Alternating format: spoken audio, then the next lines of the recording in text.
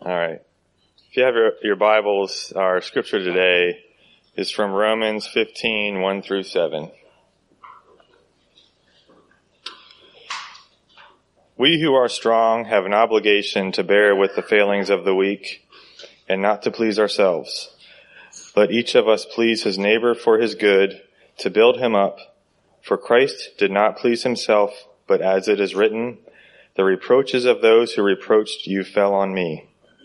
For whatever was written in former days was written for our instruction, that through endurance and through the encouragement of the Scriptures we might have hope. May the God of endurance and encouragement grant you to live in such harmony with one another, in accord with Christ Jesus, that together you may with one voice glorify the God and Father of our Lord Jesus Christ. Therefore welcome one another as Christ has welcomed you, for the glory of God. This is God's word.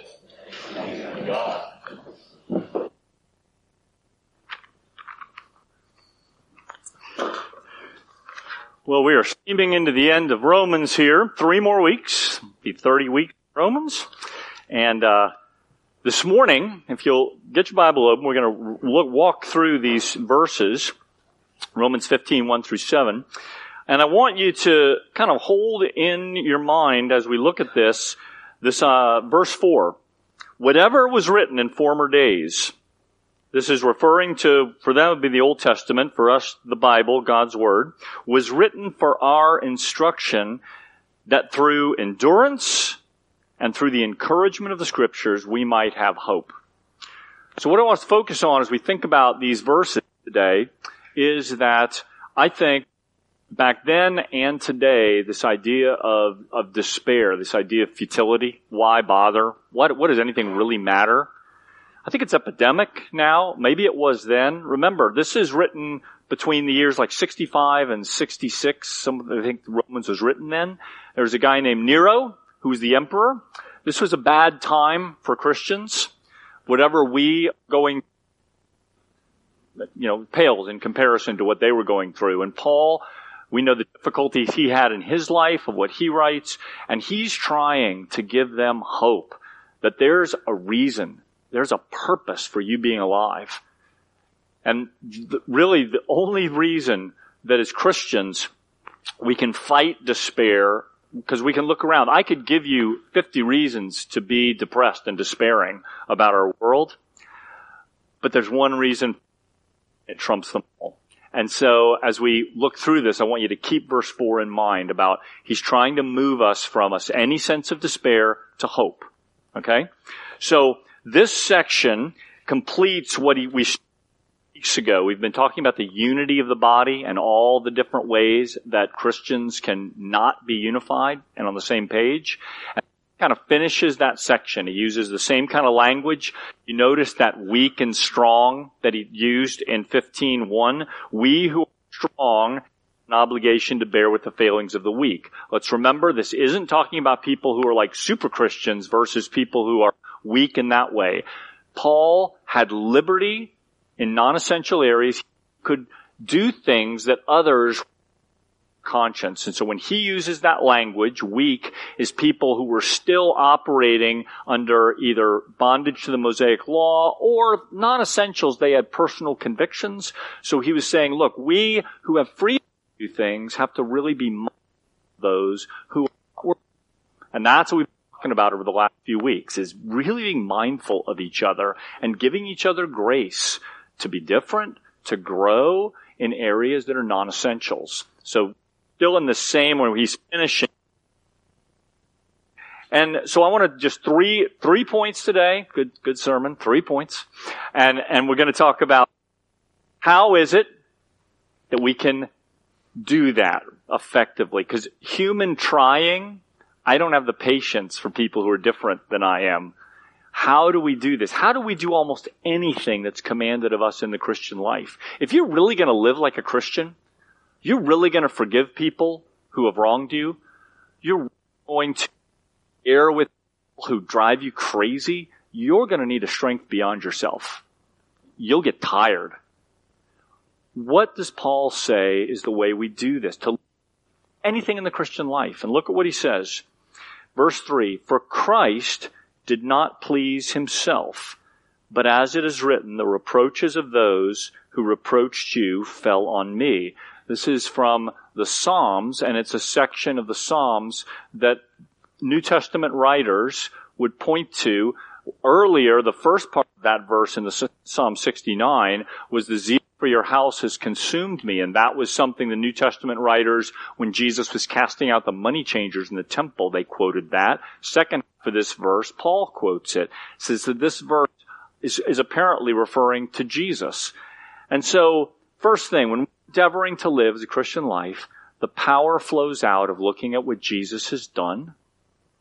And the fact that Jesus has done enables you to have power to do something that in and of yourself you're going to get really tired doing. Let me give you a few verses that talk about this. Ephesians 4:32 says, forgive others just as God in Christ has forgiven you. So when you look, if you don't remember what you were forgiven of, because hopefully as we grow as Christians, we'll always sin, but hopefully we're growing in grace so that we're not struggling with the same things we were years ago. Maybe we are, but hopefully we're growing in that. But what we can't do is forget the struggle.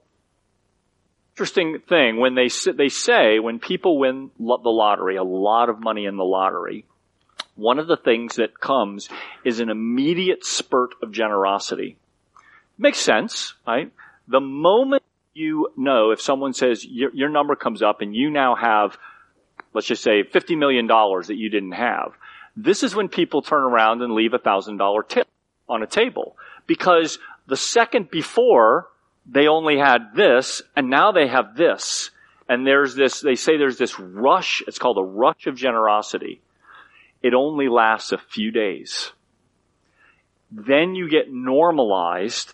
And if the next month the market goes down or whatever it is and you only have 49 million, you feel impoverished. It's an amazing phenomenon. You readjust.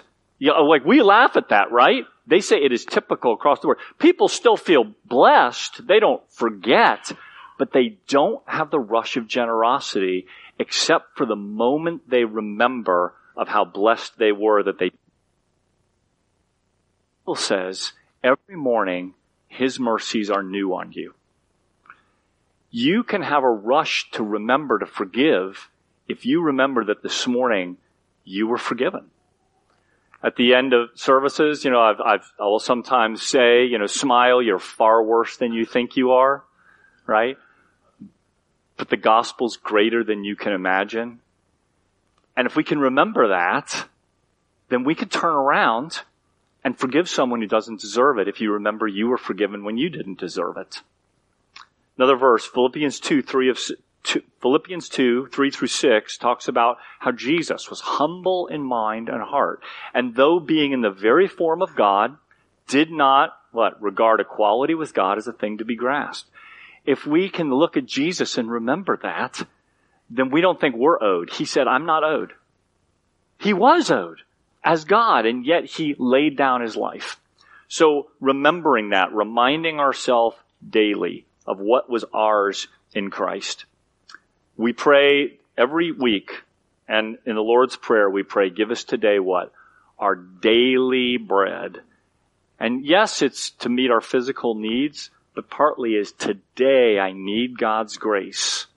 Today, because I look to Jesus, and I know you have done it, Lord. You have the power to today I've received stuff I don't deserve, so I can give what no one else deserves. Look with me, please. I'm going to skip down to the last verse Paul read, and then we're going to go back to the middle verses to finish. This is the second point. Therefore, welcome one another as Christ has welcomed you. So again, going back to this idea of not despairing, but having hope, we look to Jesus, who had every reason to despair, who was crucified as a man perfect, and yet relied on God. We need each other. Therefore, welcome one another as Christ has welcomed you.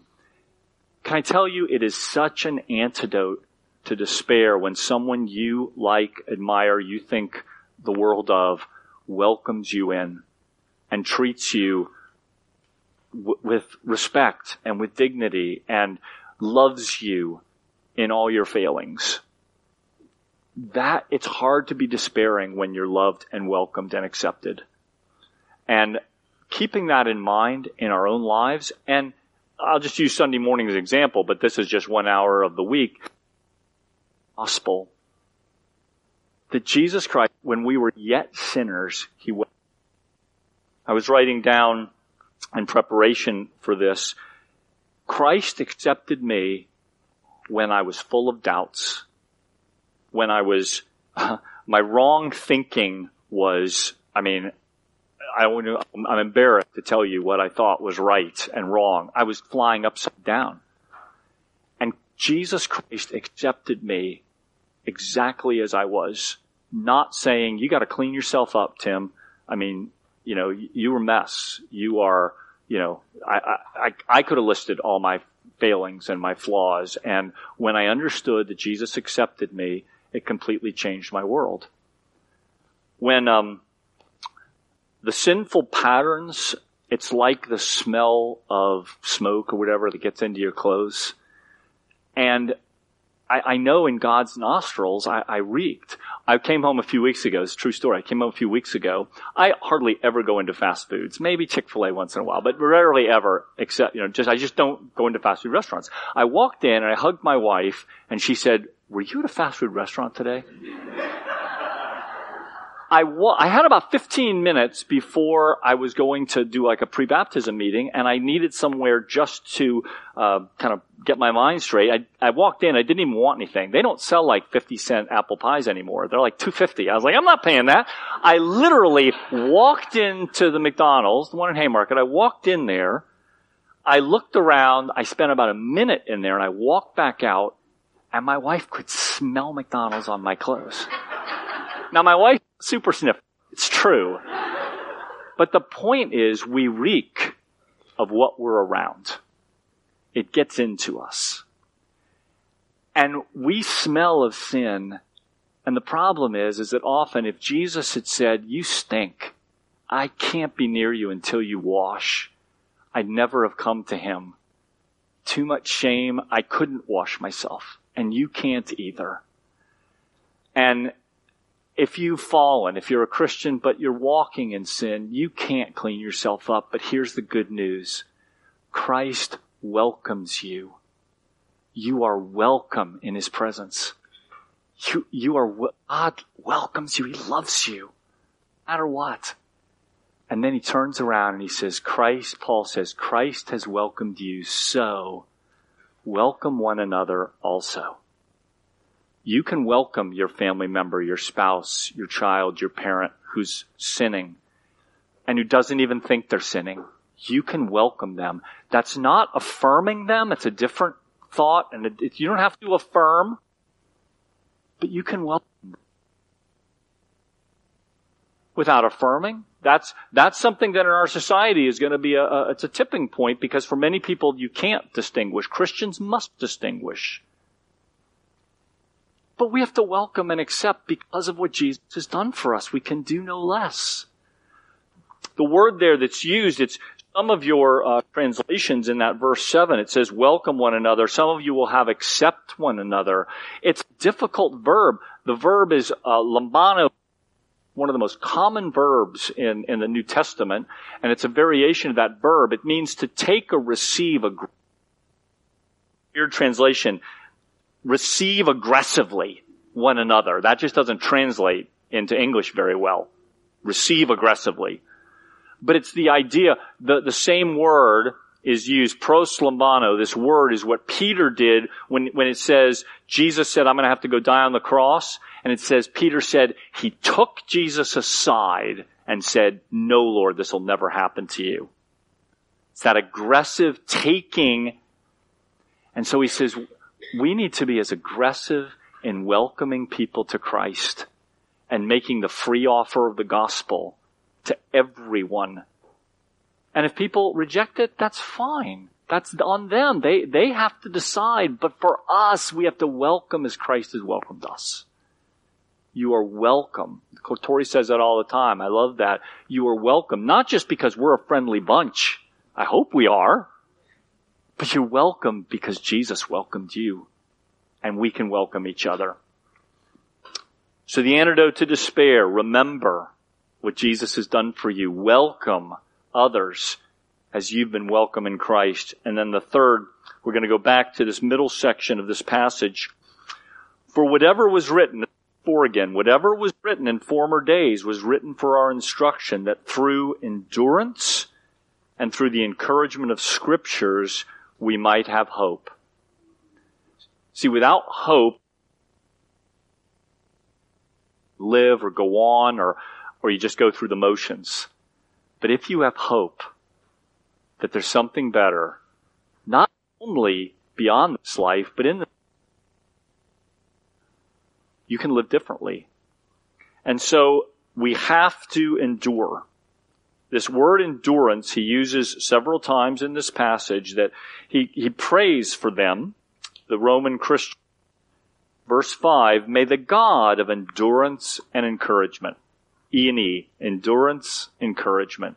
May the God of endurance and encouragement grant you to live in such harmony with one another, in accord with Christ Jesus, that together you may with one voice glorify the God and Father.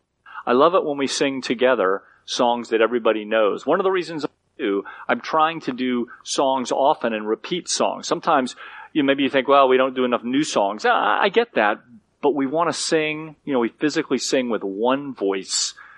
And that's a sort of picture of us singing with one voice what we know, which is that Jesus Christ is the only answer. So this idea of endurance and the encouragement of the Scriptures, this is how we keep from despair and move toward hope. Whatever was written that in the former days for our instruction, that through endurance and encouragement of the Scriptures, we might have hope. Hebrews 12, 1 and 2, may be a familiar passage to you, but the same idea is picked up. If you got your Bibles, you can turn to it. Hebrews 12, 1 and 2. It says, therefore, since we're surrounded by so great a cloud of witnesses, let's lay aside every weight and sin which clings so closely, and let us run with endurance the race that's set before us. Why? We look to Jesus. It's the same. Paul didn't write Hebrews, but the idea is the same. Endurance is needed. We look to Jesus. You'll get weary. You'll get tired. You'll get distracted if you don't look to Jesus, or you'll give up without endurance. Here's the problem with endurance. Some of y'all run marathons and do things like that. It's tiring. I don't know if you know that or not, but when you run a long way, it's really tiring. I know some of y'all enjoy it. Some of y'all strange people, you enjoy doing that kind of stuff. But when I try to run more than about 70 yards, I get tired. And you know what my body's saying? Stop. And then after, half a mile, it's saying, you better stop because it's starting to hurt. If you stop when it hurts, you won't go on. And inside, life hurts. There is pain, and sometimes you don't know where God is in the midst of it. You just, God, where are you? I don't see you in this. Don't give up. Endure.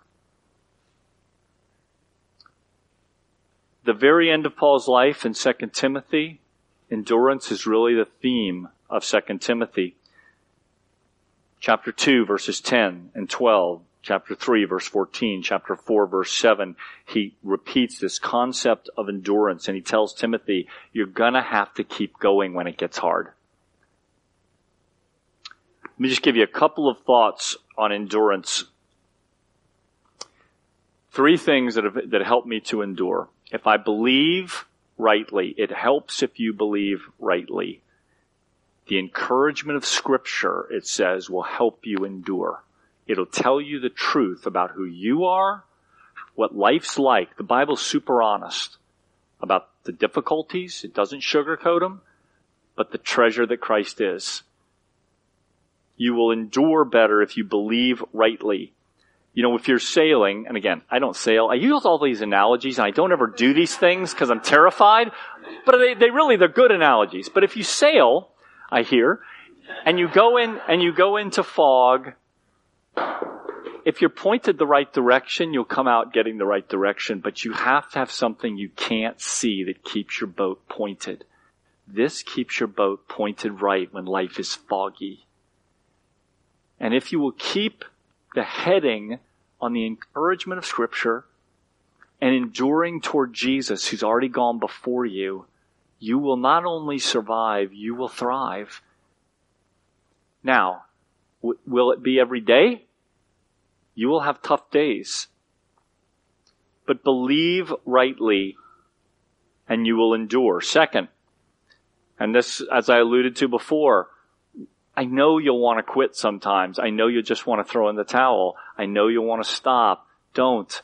Keep walking. Keep going the next day, even when you're tired. Here's the amazing truth. Your feelings will change. I don't know if it'll be tomorrow. I don't know if it'll be next week. I don't know if it'll be a month. But you're persevering in a relationship that you know you're called to, but it's difficult, and you just don't want to be around them. Keep going, and you'll be amazed at how your feelings will change if you set your course. Keep going toward what is right. If you keep doing, this is number 3. I was a salesman for almost 8 years right after college, and I'm not a fantastic salesman, but I knew how to keep showing up every day, and I was a pest. That's what they call it in sales. You're a pest. You just keep showing up with good information for people, and they'll buy something just to get rid of you. Not really, but you end up, it's the perseverance that leads to success. And if you do the right thing, keep showing up in God's presence, even if you don't feel it, and you'll be amazed at how He will meet you. Keep doing the right thing. Keep coming. Endure. The fruit of enduring, Romans 15:4 says, is hope. And you can do so much if you have hope. You will keep going if you think the dawn is coming. Because in the night, it doesn't sometimes seem like it'll ever get light again. Amazingly, it always does. Sometimes it takes longer than we wish, but the dawn will come. And then one day, when the skies roll back like a scroll and we see the Lord face to face and we say, true, oh, why wasn't I more faithful? Why did I think you weren't coming for me? Why did I think you weren't all that you said you were? Let's be faithful. Let's endure. Christ has accepted us. Let's accept each other. Let's pray with me, please. Lord, I thank you for your word. I thank you that it gives us hope when in our situations at work, our families, relationships, even with ourselves, Lord, we beat ourselves up over who we're not. Lord, in all these things, we can be led to despair, and the world will tell us that we're not enough and that somebody else is more talented or prettier or better, or, Lord, we're not. And you look at us and say, you're mine. And I've accepted you. I've welcomed you. I've run to you. Your goodness just running after us. Lord, let us be able to run after others because we realize we've won the lottery 1,000,000 times over because the King of the universe thinks we're special. Give us faith, Lord, for those who have dismissed all this as just myth and can hardly wait to leave it behind. Lord, would you run after and touch them and let them know, Lord, that despair is at the end of the road without Jesus.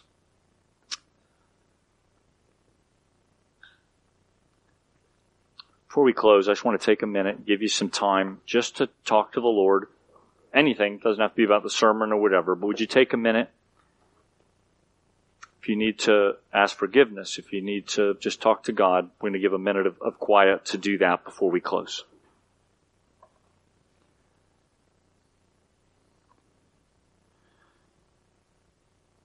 If you don't know that Jesus has welcomed you, If you'd like to be welcomed into the arms of a living God, would you come and talk to me? There's a living hope available for anyone who would simply say yes to the offer of that. Just come and talk to me, and you can be welcomed and your life can be changed.